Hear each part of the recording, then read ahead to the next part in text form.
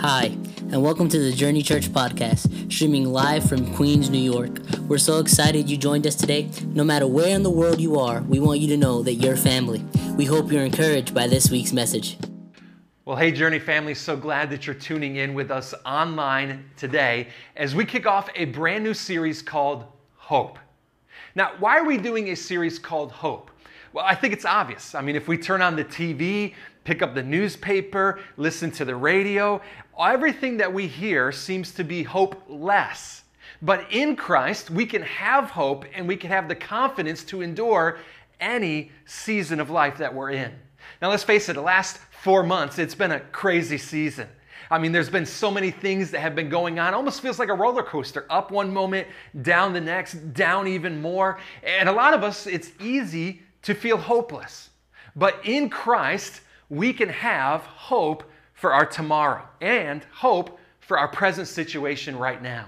Now, hope is so important because Jesus came to give us hope. Hope is that thing that motivates us when life looks bleak. Hope is that thing that helps push us past our comfort zone to achieve greatness in Christ. And hope is the very thing that brings healing in our lives. So over the next 5 weeks, we're going to talk about what does it mean to have hope in Christ and how are we to live our lives through that confidence and that hope. But today we're kicking it all off with this idea of I'm optimistic. Through Christ, with hope, hope gives me the confidence to be optimistic when the world is pessimistic. Now let's just ask in our viewing here, how many of you here would say you're naturally an optimist, right? Raise of hands or give a thumbs up in the chat. Yeah, most of us, we're lying, let's be honest, right? Most of us, we are more pessimistic in nature rather than optimistic. So what I've done is I put together a little quiz for us to have a little bit of fun, but to know whether or not we're an optimist or a pessimist. Now, where did I get this quiz from? BuzzFeed. We all know BuzzFeed is reliable, truthful. Let's just play along, right? And so I'm going to give you a few choices, and in the online chat, I want you to respond with your answer. And at the end, we'll determine if you're an optimist or a pessimist. You ready? We need everybody here participating. Let's look at question number 1. First question is this. How has your week been? But describe it by choosing an emoji. All right, so how was your week? And describe it by choosing an emoji. Here's the 4 emoji. Praise hands, the OK symbol, a face palm, or the poop emoji. How has your week been? Praise hands, OK symbol, face palm, or the poop emoji. All right, let's go to question number 2. This is the classic optimist versus pessimist quiz. Here it is. Number 2, looking at this picture, the glass is fill in the blank. It's half full, half empty, whatever, right? Is the glass half full, half empty, or whatever? All right, let's look at question number 3. Your boss sends you a text asking them to give you a call back. You think one of the above. Is it number 1, oh no, I'm going to get fired? Is it number 2, hey, I must be getting a raise, my boss loves me? Or number 3, I hope they don't give me another project. What is your natural thought when your boss sends you a text asking them to call back? Let's look at question number 4. And it's choose the word that you see. You're going to have to fill in the blank with what word that you see. It says L-O blank E-R. What is the first letter, the first word that comes to your mind when you see this image? Is it loser? Is it lover? Is it loner or lower? What is the first word that you see when you fill in the blank? And then let's look at the last question here. Number 5 is choose your least embarrassing moment. Choose your least embarrassing moment. Is it number 1, dropping your phone on your face while texting in bed? Is it number 2, loudly screwing up the lyrics to a song in front of other people, not realizing the words to the song are wrong? Is it number 3, realizing that there's no toilet paper in the bathroom? And that's a dilemma. Or is it number 4, saying love you at the end of a business call? Which one is your least embarrassing moment? Now, we look at that quiz, and to be honest, that last question, there was nothing to it. I just wanted to know what was your least embarrassing moment. But we see a lot of us, we struggle with this idea of being optimistic versus pessimistic. And we could agree that there's a lot of negativity in the world today. I mean, there's a lot of things that are happening. For example, the coronavirus. Are we minimizing the first wave? Is everyone down south screwing it up for us? Are we about to enter into a second wave? Are masks really effective? There's so much negativity just around the topic of coronavirus. But then there's the economy. You know, the Dow is up one moment, down the next. Jobs are being cut left and right. Are we going to get that next stimulus payment? And what is that payment going to be? Then there's, for us New Yorkers right now, what's happening with the schools? You know, are our kids going to go back to school? Teachers, are we going to have to teach our kids while wearing a mask at all times? Are we doing staggered schooling? What about daycare? Then there's the crime rate in New York City. There's been a lot that's been going on saying that the crime rate is about as high as it was in the 90s, which was not good. And so you see, there's a lot of things happening. And oh, by the way, 2020 is an election year, in case you forgot. So there's a lot of negativity that is going on in the world today. And it's really easy for us to look at the news, look at all the negativity, and to feel feelings of hopelessness creep into our own lives and our own hearts. But with Christ, we can not only be hopeful, but we can be optimistic even when the world is pessimistic. Let me give you a key verse here in Proverbs chapter 11, verse 27. Solomon says this. He says, "If you search for good, you will find favor. But if you search for evil, it will find you."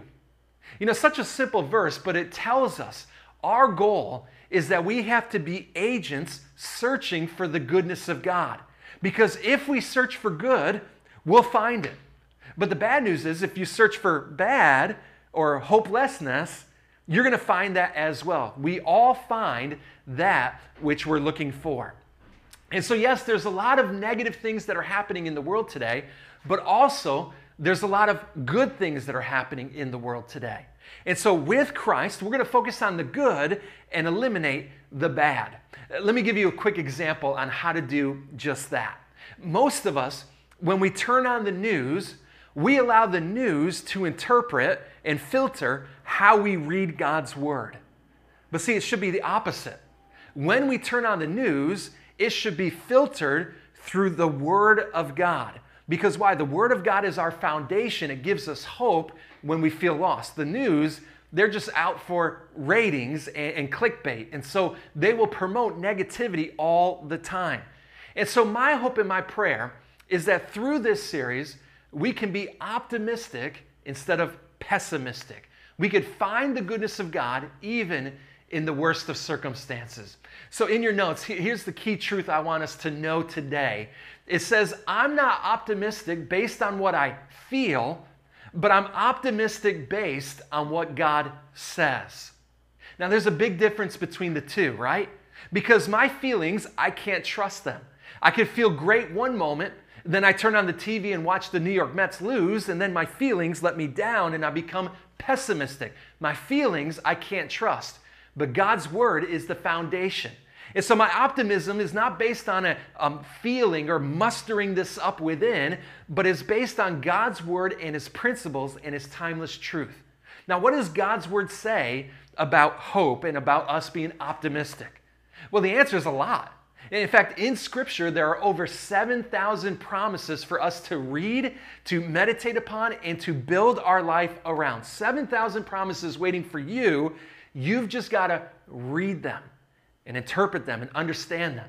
Now, we're not going to take enough time to read all 7,000 verses because then this webcast would probably be about 3 days long. But what I'm going to do is I want to focus in on one chapter, Romans chapter 8, a beautiful chapter written by Paul. And it gives us, within that chapter, 8 reasons that we could be optimistic based on Romans chapter 8. All right, so 8 reasons why we can be optimistic based upon Romans chapter 8. Let's look at number 1 in your notes. The first reason why we can be optimistic is because my sins are forgiven and my eternity is secure. My sins are forgiven and my eternity is secure. Now, I don't know about you, but that alone is enough to be optimistic and to be hopeful. The fact that Jesus loves me enough to give up his life for you and I, to forgive us of all of our sins, and to tell us that our eternity is secure, that is enough for me to break out into a praise dance, to raise the roof a little bit, even in my apartment building. But we get this confidence even from the very first verse of Romans chapter 8. In your notes and in the Bible, it says, "Therefore, there is now no condemnation for those who are in Christ Jesus." I want you to underline or circle those keywords, in Christ Jesus.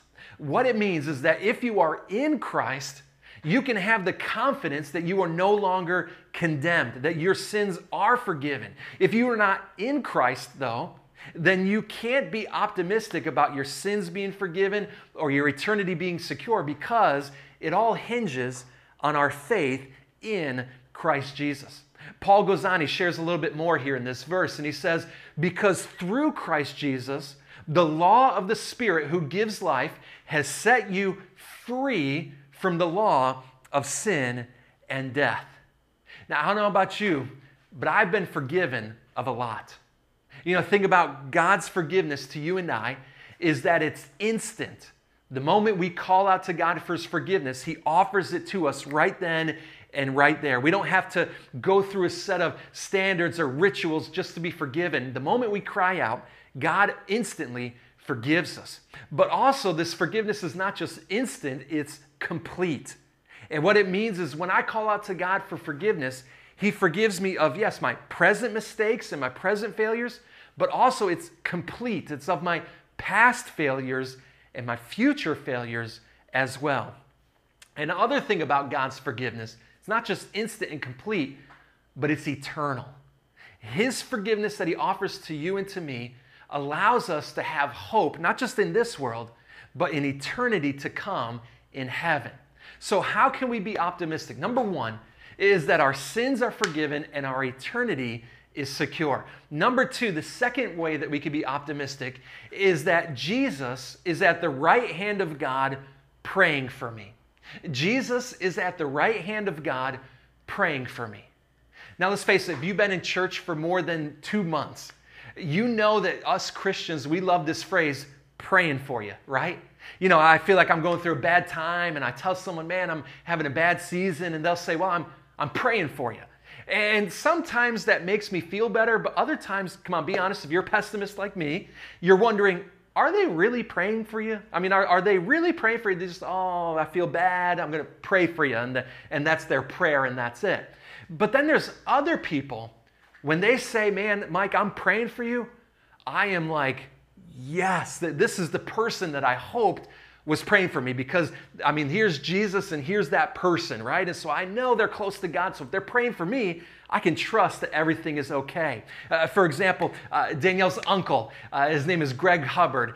He's a guy that has always been in our life during some of the tough and darkest moments of our life. Anytime we went through a bad season where we felt pessimistic, how is God going to get us out? Out of the blue, there'd just be a text message. Hey, Mike, it's Greg. Just want you to know, I don't know why, but I feel like the Lord is laying on my heart to pray for you.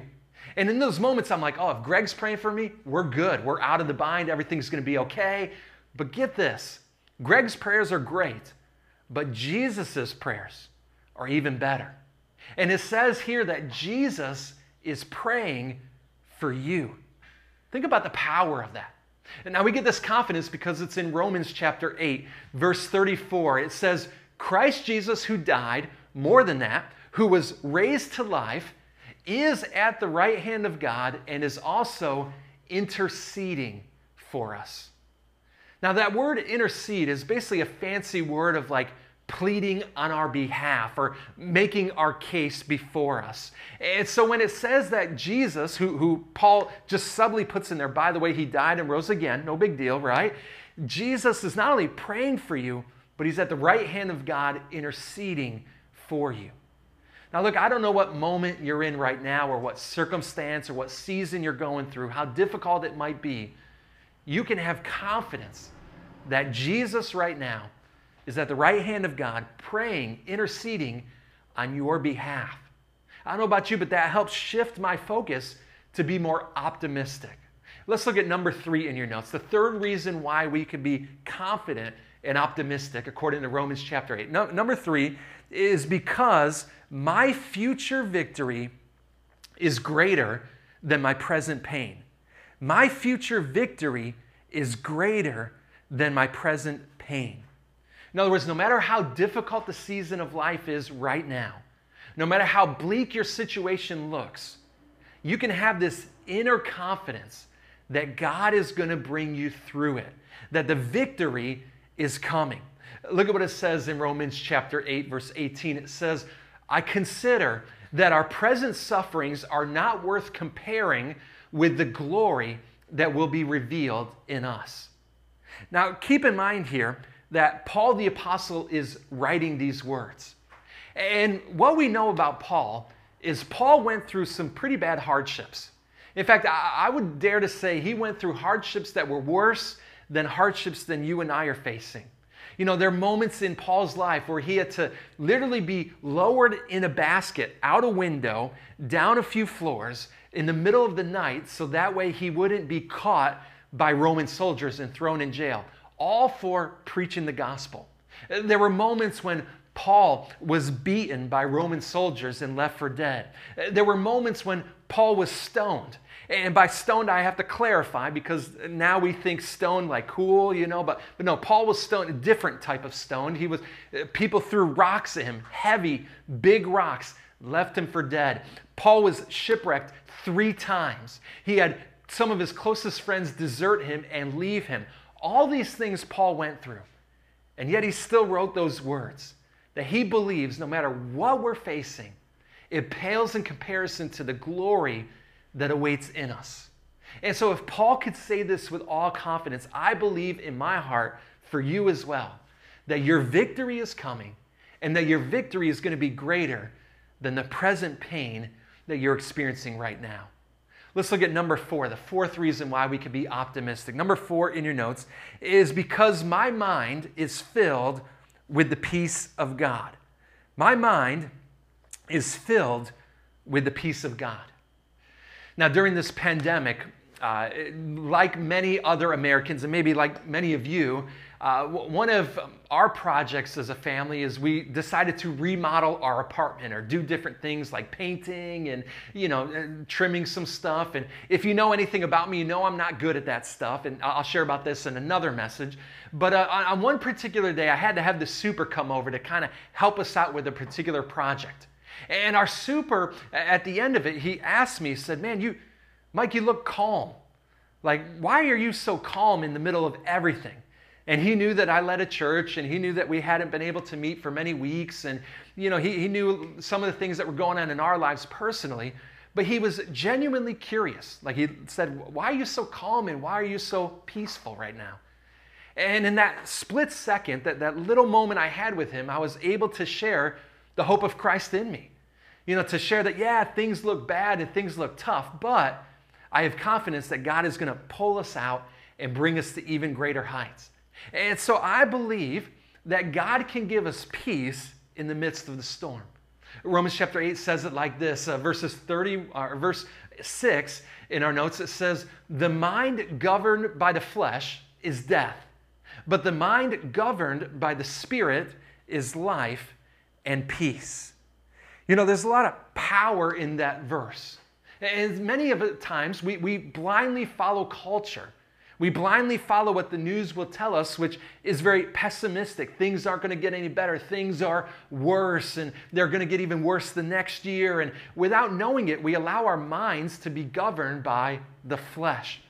And so what it means is that we have to have a daily time with God, daily time where we ask His Spirit to impart life and hope and peace in our lives as well. If you're here right now and you find yourself feeling a little bit more negative than positive, a little bit more pessimistic than optimistic, maybe this is an opportunity for you to kneel before Christ and say, God, help me be filled with a mind of peace. So as we see in this chapter, there's a lot of reasons why we can be optimistic. We've looked at 4 of them. Let's look at the next 4. Number 5 in your notes is that if God is for me, who can be against me? If God is for me, who can be against me? Now, maybe you're looking at this right now and you say, well, Pastor, a lot of things are against me. I'm persecuted for my beliefs. I lost my job. My kids are going crazy. Our marriage is suffering because we can't go on a date night. All these things are happening. And you say, well, Pastor, there's a lot of things that are against me. But again, I can say with confidence that if God is for you, nothing can be against you. Look at Romans chapter 8, verses 31 and 33. I love this first verse here. It says, if God is for us, who can be against us? Then it goes on, it says, who will bring any charge against those whom God has chosen? It is God who justifies. For some of us, this is what we need to do, is we need to take that verse, if God is for me, who or what can be against me? And we need to put that in key places where we can see it. Maybe it's got to be our background to our computer screen, so every time we open it up and we're nervous about that Zoom call with our boss or our supervisor, we're reminded, God is for me, not against me. And so what this means is that we don't have to spend our lives fighting for victory, but we already have the victory. And so we fight from that victory. You see, there's a big difference between the two. If I'm fighting for victory, I feel like I have to prove my worth. Feel like I have to prove my acceptance and be acceptable to God. But when I'm fighting from victory, I already know the end result. I already know that God is going to bring me through it. And so if I fight from victory rather than for victory, I won't allow circumstances to get the best of me, because I can confidently trust that if God is for me, who or what can be against me? Let's look at number 6 in your notes. The 6th reason, according to Romans chapter 8, that we can be optimistic is that God's Spirit helps me in my weakness. God's Spirit, it helps me in my weakness. Now, all of us, we face weakness of one kind or another. For me, my weaknesses back in the day, it used to be McDonald's, Philly cheesesteaks, New York pizza and bagels, right? So maybe you relate, you're like, oh, that's my weakness too. But here we're talking about a deeper weakness, right? We're not talking about giving into foods or binge watching Netflix. Yeah, those are types of weaknesses, but we're talking about deeper weaknesses, like I don't know if I can make it past this storm. I don't know if I can make it through this season. If you're here and you've said that at least once in the last 4 months, I think what it does is it makes you human. Because I think all of us have said that at one point or another these last 4 months. But understand that when we feel weak, God supplies His strength.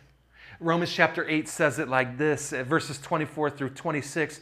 It says, who hopes for what they already have? But if we hope for what we do not yet have, we wait for it patiently. Then here's the key part, and I want you to underline this part in your notes. It says, in the same way, the Spirit helps us in our weakness. Isn't that amazing that God's Holy Spirit comes in and helps us during our times of weakness? So for example, whenever we're down, we can trust that the Holy Spirit's going to lift us up. Whenever we feel like we're hurting, we can trust that the Holy Spirit is our comforter.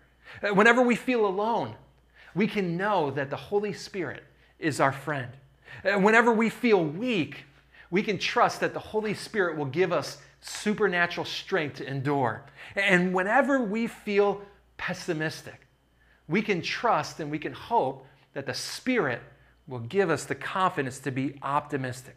We can be optimistic because we don't face our battles alone. God is always for us, and He is with us in times of weakness. Let's look at number 7 in your notes. Number 7th reason why we can be optimistic is because God is working everything in my life for good. God is going to work everything in my life and in your life for His ultimate good. Romans chapter 8, verse 28 says this. It says, and we know that in all things, if you're watching at home, say those words out loud, say all things. All things, God works for the good of those who love Him and who has been called according to His purpose.